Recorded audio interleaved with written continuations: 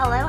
Welcome to the Drive to STEM podcast. This episode's research topic is gonna be on magic squares. And who is better to solve the mystery of those fascinating mathematical designs than Ana Maria Perez, the top and best of category winner in mathematics at this year's ISEF. With her project in which she proved the conditions necessary for symmetry and corrected inconsistencies in previous work on magic squares, she took home Mu Alpha Theta National High School and 2-year College Mathematics Honor Society's first award, National Security Agency's Research Director's second place award, and the American Mathematical Society's Certificate of Honorable Mention.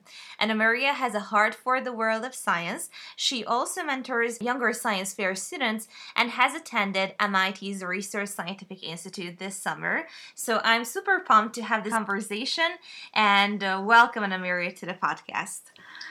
Hi, thank you very much.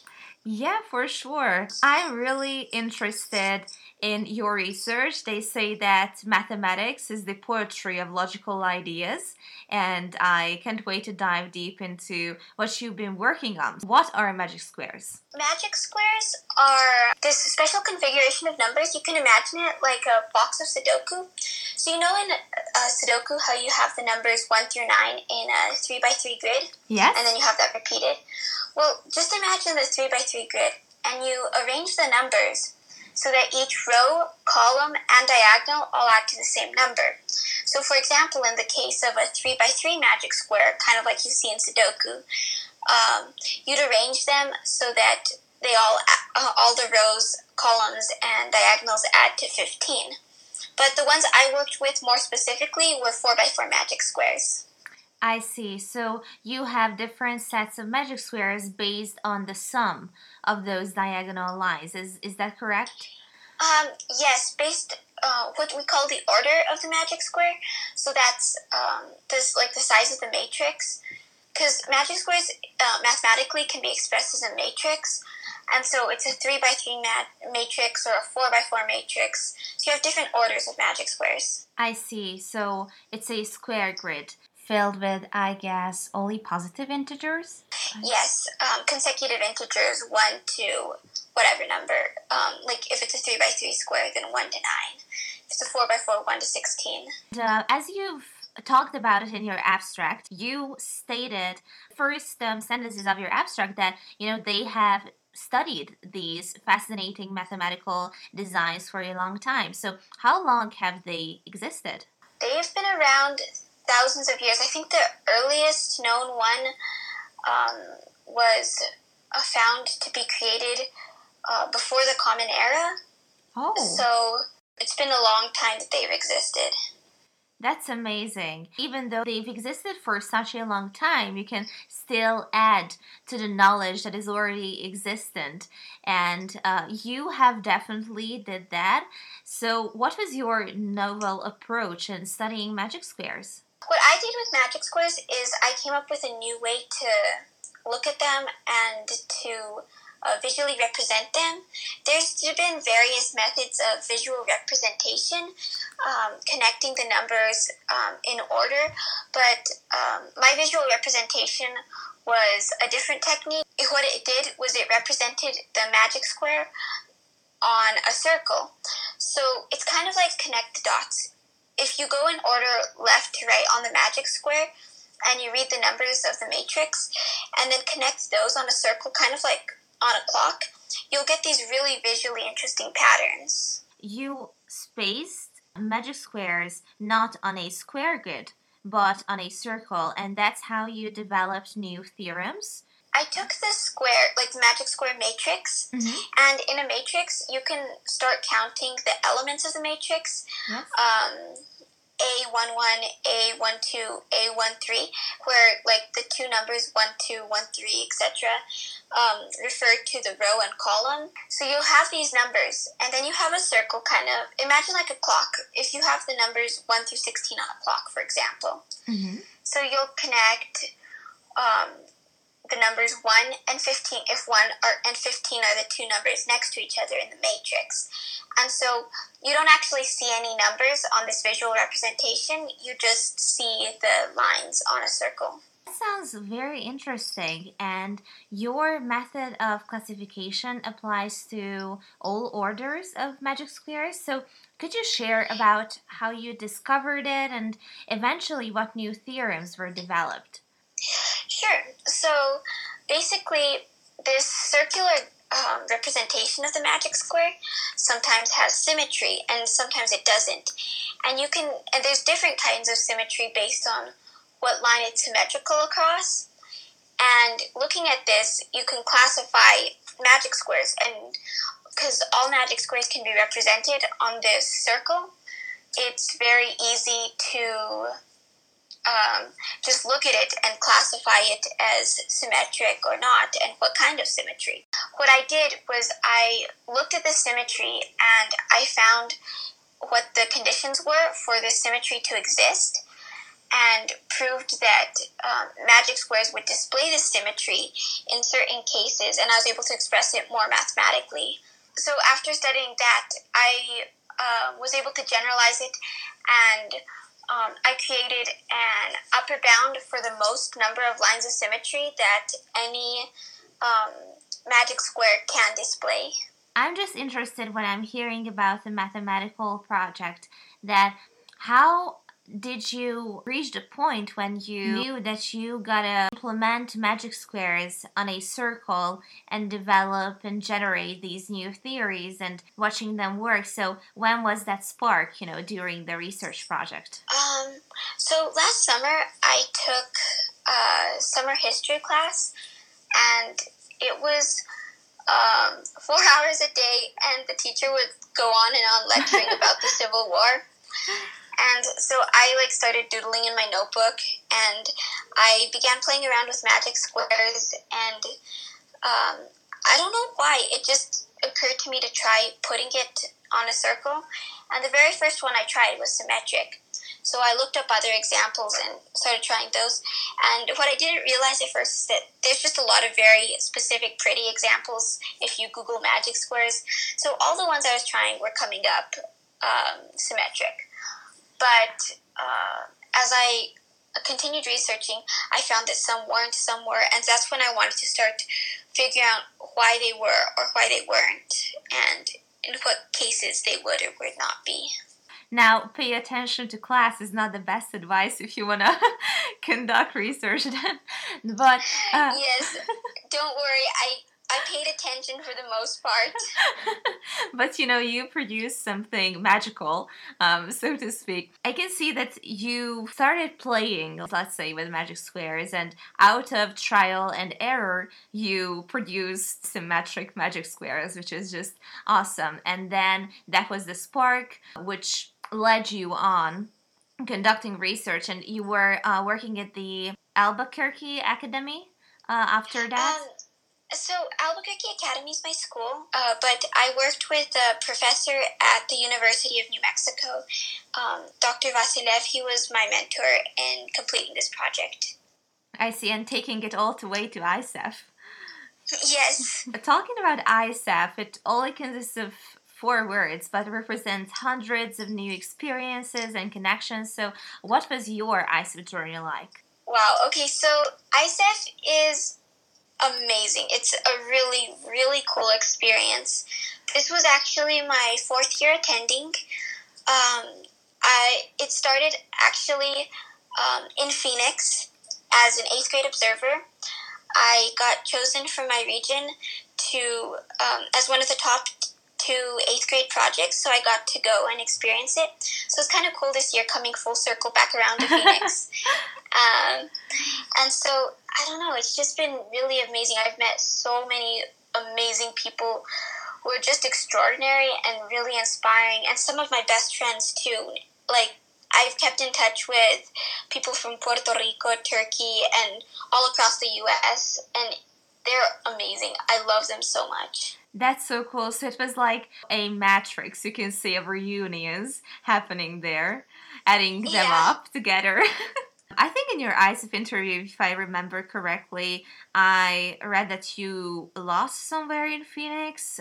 What was that scene happening? So in Phoenix, in 8th grade, my mom and I found this pizza place that was kind of close to our hotel that was really fun, and we really wanted to go back. And so, along with my friend from Puerto Rico, we went exploring Phoenix, but we're on the other side of the convention center, and there was construction, so the area wasn't very recognizable. And so we got lost and took like 3 wrong turns trying to get back to that pizza place, but eventually we found it. Yeah, you did find it, but I really understand your struggle. I imagine like the two buildings are so identical, so I don't blame you for getting lost for the first few tries. Yeah. Okay, what pizza did you order if you got to the pizza place? Actually, okay, so it's a pizza place, but my mom and I ordered a salad because, yeah, that's what we did last time, and it just became like a tradition. So we had to do it again. All the way for healthy food. Yeah. Yes. We've touched on this a little bit, but I always introduce a segment called Getting to Know the Person Beyond the Project Board. So what motivates you to conduct research and, pushes you to carry on in times of facing obstacles? Because we all do face obstacles during doing a research. Yeah. So I think there's several motivating factors. One, I just really enjoy it, and there's a certain sensation when you like find something new and figure it out, and it's a really good feeling. I really enjoy it, and I guess what pushes me to carry on in times of facing obstacles, just I think knowing that it's gonna turn out fine, and I have like an amazing community supporting me and behind me when I'm researching and all of that stuff, that they encourage me to keep going and stuff like that. And even when I'm facing obstacles, I know I can count on the people around me to encourage me and really help with that. And just knowing that I can't always be like it's okay to fail sometimes, that you just have to keep trying and stuff. That's so crucial that you have that support system behind your back. I guess not only the professionals, but your family members too, who inspire you to do research. Yes, family members and also my friends that I've made through ISEF. It's so great to share our struggles, and we all reach a point when, or like multiple points, when something doesn't turn out the way we want it to, but then after getting the aha moments, it's just so good. You've attended 4 years of ISEF, so you really have a large support system of ISEF friends then. Yeah. You recently attended MIT's Research Scientific Institute in the summer. So could you tell us about the experience? You've actually just got back a week or 2 ago? Yeah, I got back a little over a week ago, and oh my god, it was beyond imaginably amazing. It was really great. At ISEF, you make lots of friends, but imagine those same kind of people, but like you get to know them for 6 weeks. ISEF Supreme. Yes, it was very cool. And it was just, yeah, we hung out for 6 weeks. We were conducting research under, I did a project under a graduate student at MIT. And I got to meet some really amazing and inspiring people. Some of them I'd actually met before through ISEF. And yeah, they were all just really, really amazing people. And it was one of the best experiences of my life. I've never felt more at home somewhere. That's amazing. So what was your research on that you were during the summer? So I was doing research on a variation of something called the double cap conjecture. And basically it was this problem that originated in the AMS Monthly Journal that asked what the largest area is on a sphere that will not contain 2 mutually orthogonal vectors if you point a vector from the center to a point on the sphere. So you want to contain this area so that you can't have 2 vectors that are perpendicular to each other. Just trying to, visualize it. It's very hard to visualize without pictures, but diagrams really help, and yeah. Absolutely. And what was the result of conducting the project? So what we did is instead of trying to find that largest area, we explored the largest area that avoids 3 mutually orthogonal vectors.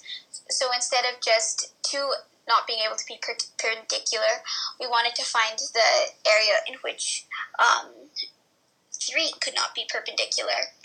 And so in doing that, we found some really cool looking areas, and we have not found the largest yet, but we found a clue that to a configuration that may be the largest that actually builds off the original work done with the double cap conjecture. I see. So you added up the knowledge and you already got the hint to find the largest surface. Yeah, but also it has to be proven now, and it hasn't been done for the double cap conjecture, which is why it's a conjecture still. We need to find like the equation relating to it, because turns out spherical geometry, like geometry on the surface of the sphere, is kind of weird. Yeah, I can imagine. And also, not just studying it, but as you've said, writing an equation that describes it in a mathematical order. You are planning to work on that in the future, I guess? Yes, I'm going to be starting to work on this project with my mentor in Albuquerque coming up soon. Oh, okay. The school year is getting into full swing, yeah. I'm heading into my last year of high school, which means I'm in the middle of college app season, so... Oh, wow. But you're still going to apply to ISEF next year? Yeah, definitely. I love the community, love the people at my regional fair. There's no way I wouldn't participate. Sure. And one thing I forgot to ask about the MIT experience. I guess you had a little bit of time to look around Boston. Have you been to the area, or was it something you recently discovered? So I had never been to Boston before this summer, but I got a chance to look around with my mom and I flew out a couple days early, went sightseeing, got soaked in the rain. We toured Fenway Park and visited some other cool areas. We got to see whales, so oh, really? That was amazing. That's so cool. Yeah, it was actually a whale watching tour. We got to go out on a boat and we got to see some whales. Yeah, it would be really like a long distance to see them from the shore for sure. Yeah, like an hour or 2. Yeah, that takes a while. A whale. Yeah. You've actually mentioned in your ISEF interview that the 2 last books you read, The Other Einstein and The Handmaid's Tale, I think they made a series based on that, when the women are wearing... Yes, they did. Red, okay. But both focus on the oppressed situation of women. Could you share some of the messages that stood out to you the most in those books? In The Other Einstein, it was talking a lot about the hardships that Einstein's first wife faced, and how originally she was studying to be a physicist at the same university as Einstein, and she actually helped him with a lot and stuff like that. But they fell in love, and she became pregnant with their first child. And rather than being a supportive father, Einstein kind of like shut them out. Oh. And so eventually she moved back to be with him to try and foster the relationship so that her child would have a father. Mm-hmm. But it didn't really work out, and he kind of refused to be a father to this child. And this child actually died of scarlet fever. So then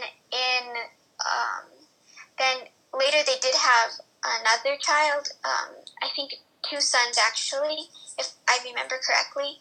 She was left as in the role of caretaker, and he would shut her out and not listen to her ideas of physics, and it wasn't the partnership they had originally created. And so it's the message that really stood out for me wasn't that you can't be both a mother and a scientist, because that's what she tried to do. It's just that she really had to deal with this attitude that he had, and she actually ended up leaving him, divorcing him, which was a big step during that time because not a lot of people did that in order to get away from the oppression.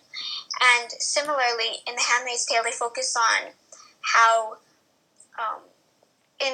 if you've seen the series, I'm not sure about the series, but in the book, the women are sorted into groups, and the handmaids are solely responsible for giving birth to children. That's their only role, and it discredits all the value that women have, intelligence, their ability to function at the same level as men, but it discredits that similarly to how Einstein discredited his first wife's abilities as a physicist. I actually haven't seen the series, but the trailer and some of the interpretations I read online, but I have not heard about, Einstein's attitude towards his wife. But I was just wondering while hearing your summary of the book, was that Einstein was solely ignorant towards the family, or was it like a form of emotional abuse in regards to oppression?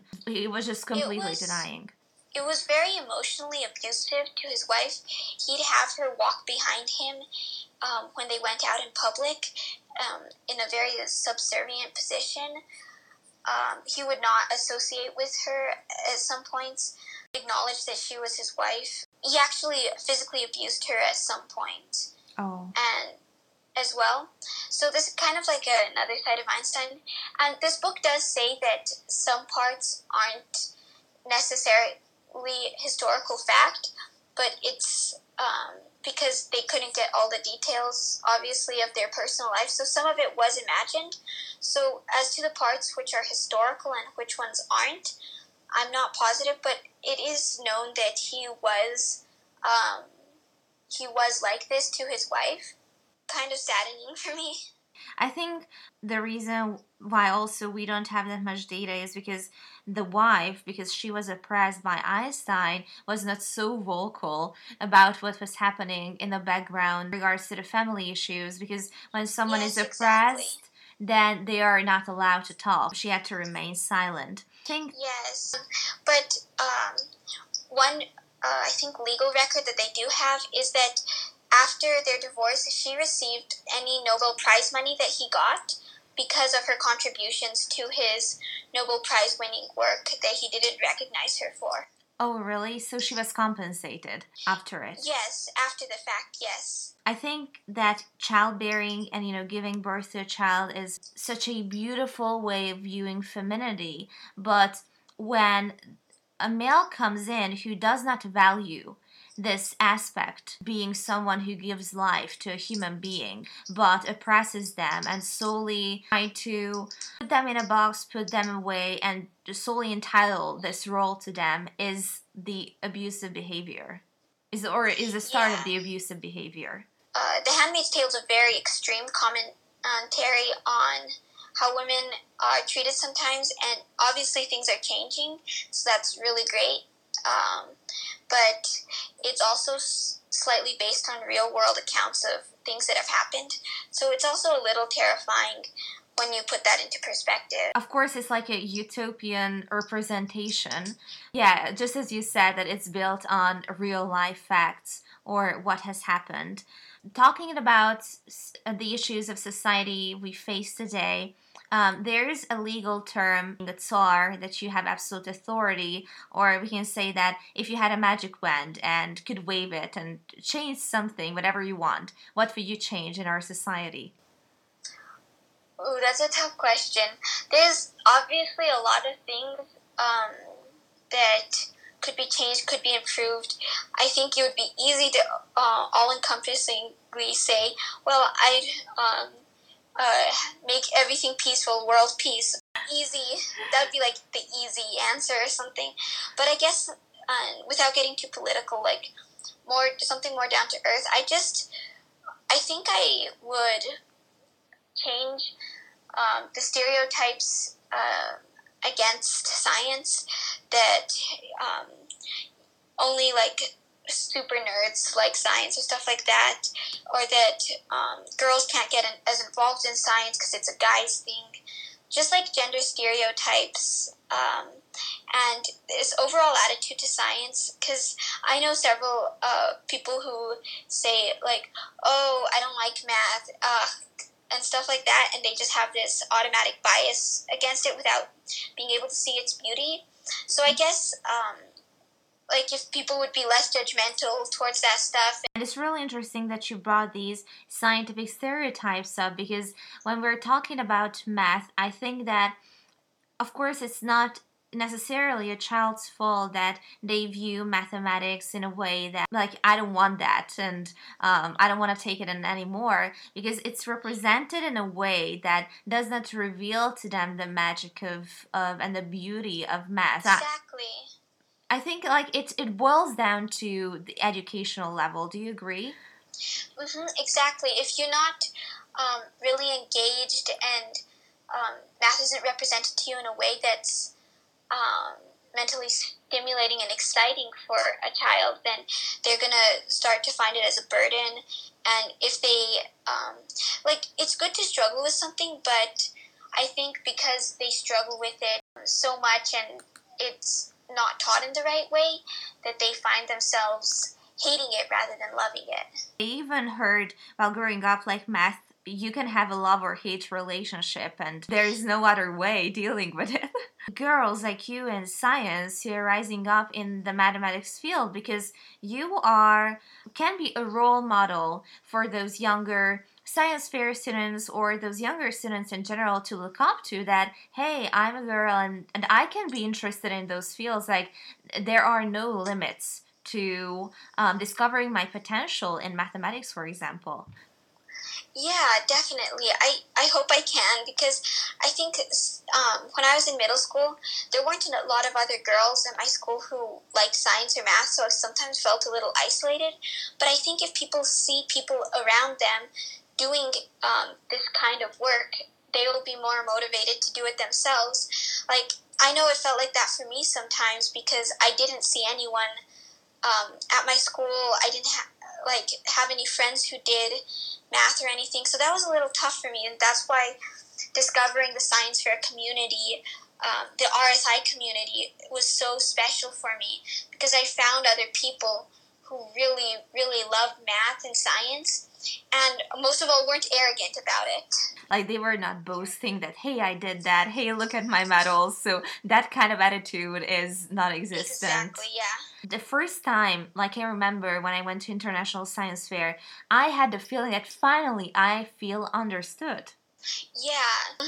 It's like you get there and all of a sudden there's like hundreds of people in a room who know what you're going through, understand you, won't make fun of you for doing science or being a high achiever or something like that. We are not gold diggers, but gold diggers. Yeah, exactly. You've entered the science fairs, but you are also giving back what you've experienced and learned during those experiences to younger students who go there, I think, which is so valuable. Yeah, it's definitely a cool experience. I've been trying to implement a science fair program at my school, because last year I was the only high schooler who participated in science fair. And there's other children, other younger kids who participate at my school through a program that I've been trying to implement, the 6-7 Science Fair Club, to encourage young students to complete projects and really explore the scientific world. That's amazing. So you run a scientific club in your 6th and 7th graders. Was their response? What has been your experience like so far working with them? So I think they really enjoyed it. It was a challenge sometimes, honestly, working with them, because sometimes kids can be stubborn about things. But I think they overall got a good experience out of it. I had one kid who got a special award at my regional fair, and another who made it to the state science fair. Hopefully they had a good experience with that, and I think they really enjoyed it on judging day, the excitement, the energy, and all of that. Absolutely, and they get to taste a slice of science. And I think that even though that there might be people who do not realize significance of science, maybe a few years later they will be like that, I want to go down on that path because they had that initial relationship with science, even though they didn't realize that it's going to be important for them at the time. Yeah, definitely. It also takes social skills to form those relationships with them, because like they are on the verge of not being a child but not being a whole teenager yet, so like in the gray zone of puberty. Yeah. Another aspect I wanted to touch on, that do you agree with that life is meant for great adventures? Yeah, definitely. You just need to really live life to the fullest, not throw it away. You've been given one life, and it's very precious. And there's actually a poem we read at the beginning of last year in English class, and I think the last line was, "What do you plan to do with this one precious life?" And you want to explore. You want to make the best of it. You want to have an impact on society. You don't want to live in vain. I 100% agree, because we've all been given the unique sets of talents and gifts, and also we can add up to that database and cultivate our skills and just learn about the world around us. Well, you said it correctly that all the while trying to be the best version of ourselves, we have to just look outside of the bubble and see where we can be a great asset, where to help others. Yeah, definitely. I can sense that you also have this outward perspective on life too. You are thinking that way, there must be someone you're inspired by. I really think I'm inspired by the people around me because, I don't know, for me, they're really seeing other people around me doing these great things makes it feel like it's real, like it's tangible, like it's possible to make an impact on the world and just have a great impact. And so I'm really inspired by the people around me in my day-to-day life, the people I've met at ISEF, the people I've met at RSI, just that they're able to do these amazing things. It makes it feel close to home, and it's very inspirational for me. Yes, because you were talking about gender stereotypes, and it might sound funny, but do you remember the film Legally Blonde? Yes, I do. I've seen it. And did you like it? It's a fun movie. Sometimes some scenes can be a little ridiculous, but it's all for the comedy of it, and it's a cool message. They all think about her, the dumb blonde kind of stereotype, and also her boyfriend is in the beginning is trying to belittle her, but she works all the way her way up and finds a guy who appreciates her talent and does not look down upon her. So very subtle modern version of the Einstein story, when the girl actually makes it to the top. Yeah. Being acquainted with those stories can help in one's journey too, even if it's like a Hollywood movie. Yeah, definitely. Like discussing the future with great minds who come on the podcast just like you. So, what is your ultimate goal in life? My ultimate goal is just to know that I've made an impact on the world, that when I'm remembered, that people will remember me as someone who did something good. It doesn't even have to be like a gigantic impact, like winning the Nobel Prize or something. It's just an impact that people will remember me and say, yeah, she really had an impact on my life. She was an amazing friend, an amazing leader, an amazing, just that I know that I've really helped make the world a better place. That's so beautifully put. You left a legacy and you created something that you'll be remembered for. And I think that it's just so crucial that you have that future plan, that it's something greater than yourself. You are gonna bless, the future generations with what you're doing present. And I think that can be really motivational. Thank you. For the end, I prepared a little bit of this or that game section. Okay. So, of course, you gotta choose either or. So the first question is gonna be food related. Quesadilla or tacos? Oh, that's a really tough one. Oh my god. Oh my god, these are like comfort home foods.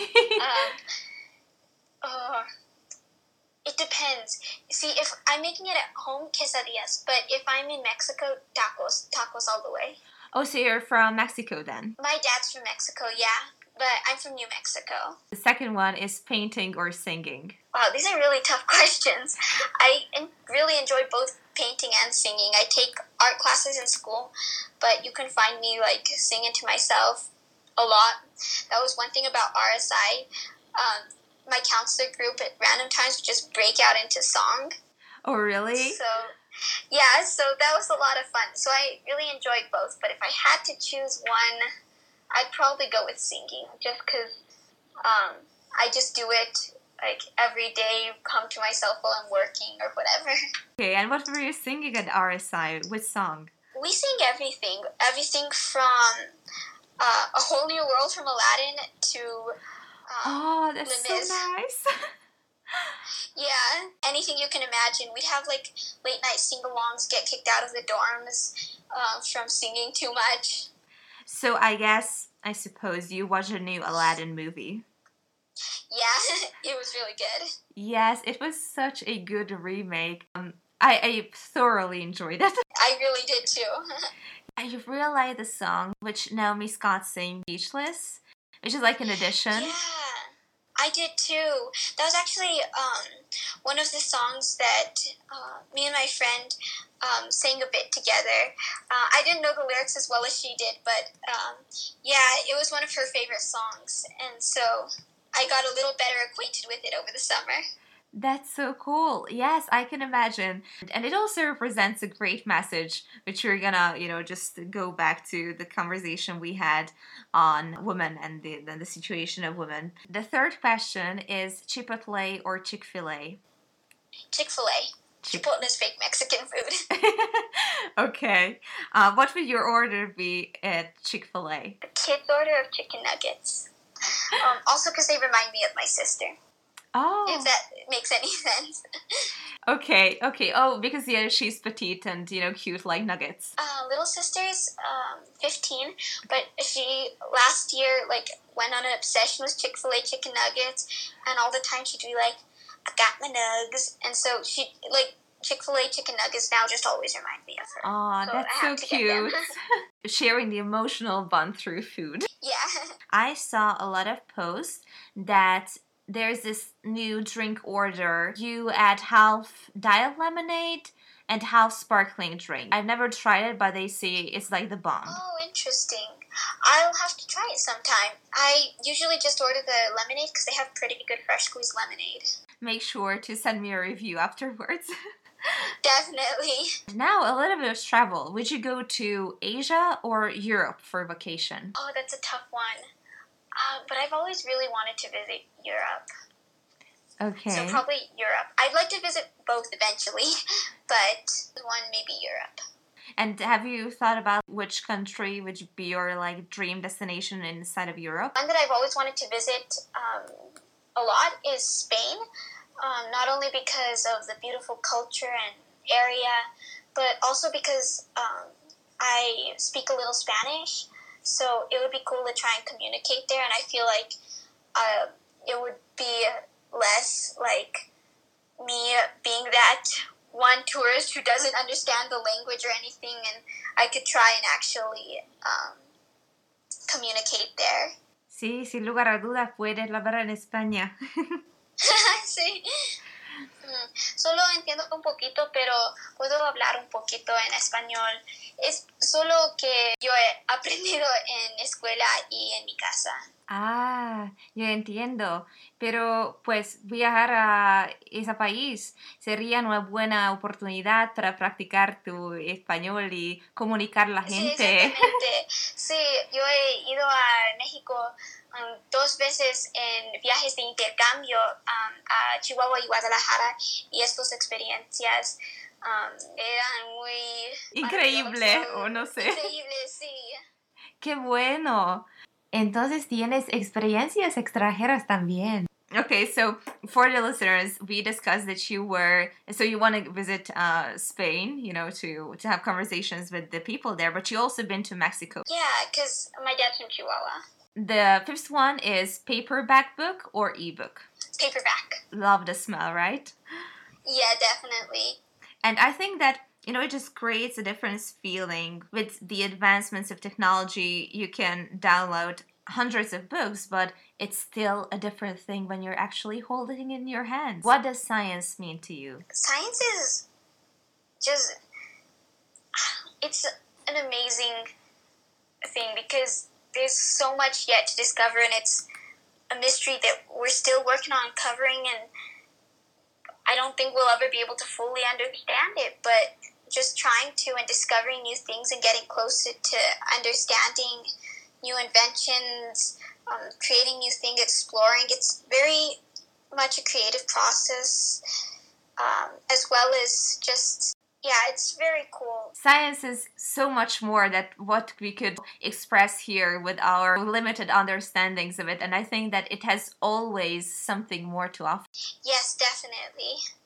And that you are solving a beautiful part of science, trying to understand the mathematics, which just makes up all things around us. Yeah, definitely. My project was in recreational mathematics, so it was a little more less on the relating to the world around us side, but it's still very cool, very beautiful that these patterns exist so naturally. And who knows? I'm not sure about this part, that maybe the laws written in magic squares might be observed in nature, but that must be like a really dumb way of thinking about it. It's possible. We're not really sure, but it could be. There's one thing with magic squares, if you were to stack weights on a square in proportion to the number, detailed by the magic square, it would all balance out. So that's a cool property, physically, of magic squares. Yeah, it's kind of random, and kind of not that useful, but it's something that you can see in nature with magic squares. I think that all facts are useful in science, but in different aspects. It might not be closely related to our everyday life. It just still reveals the beauty of it all. Yeah, definitely. Thanks so much for coming. I really enjoyed our conversation, and I know that the college application process is coming up for you, so I know that you are gonna do amazingly, and I'm cheering you on, and on to your next future scientific adventures as well. Thank you very much. You can find us on Instagram at Drop the STEM Podcast. I hope you enjoyed today's episode, and make sure to stay tuned for the next one.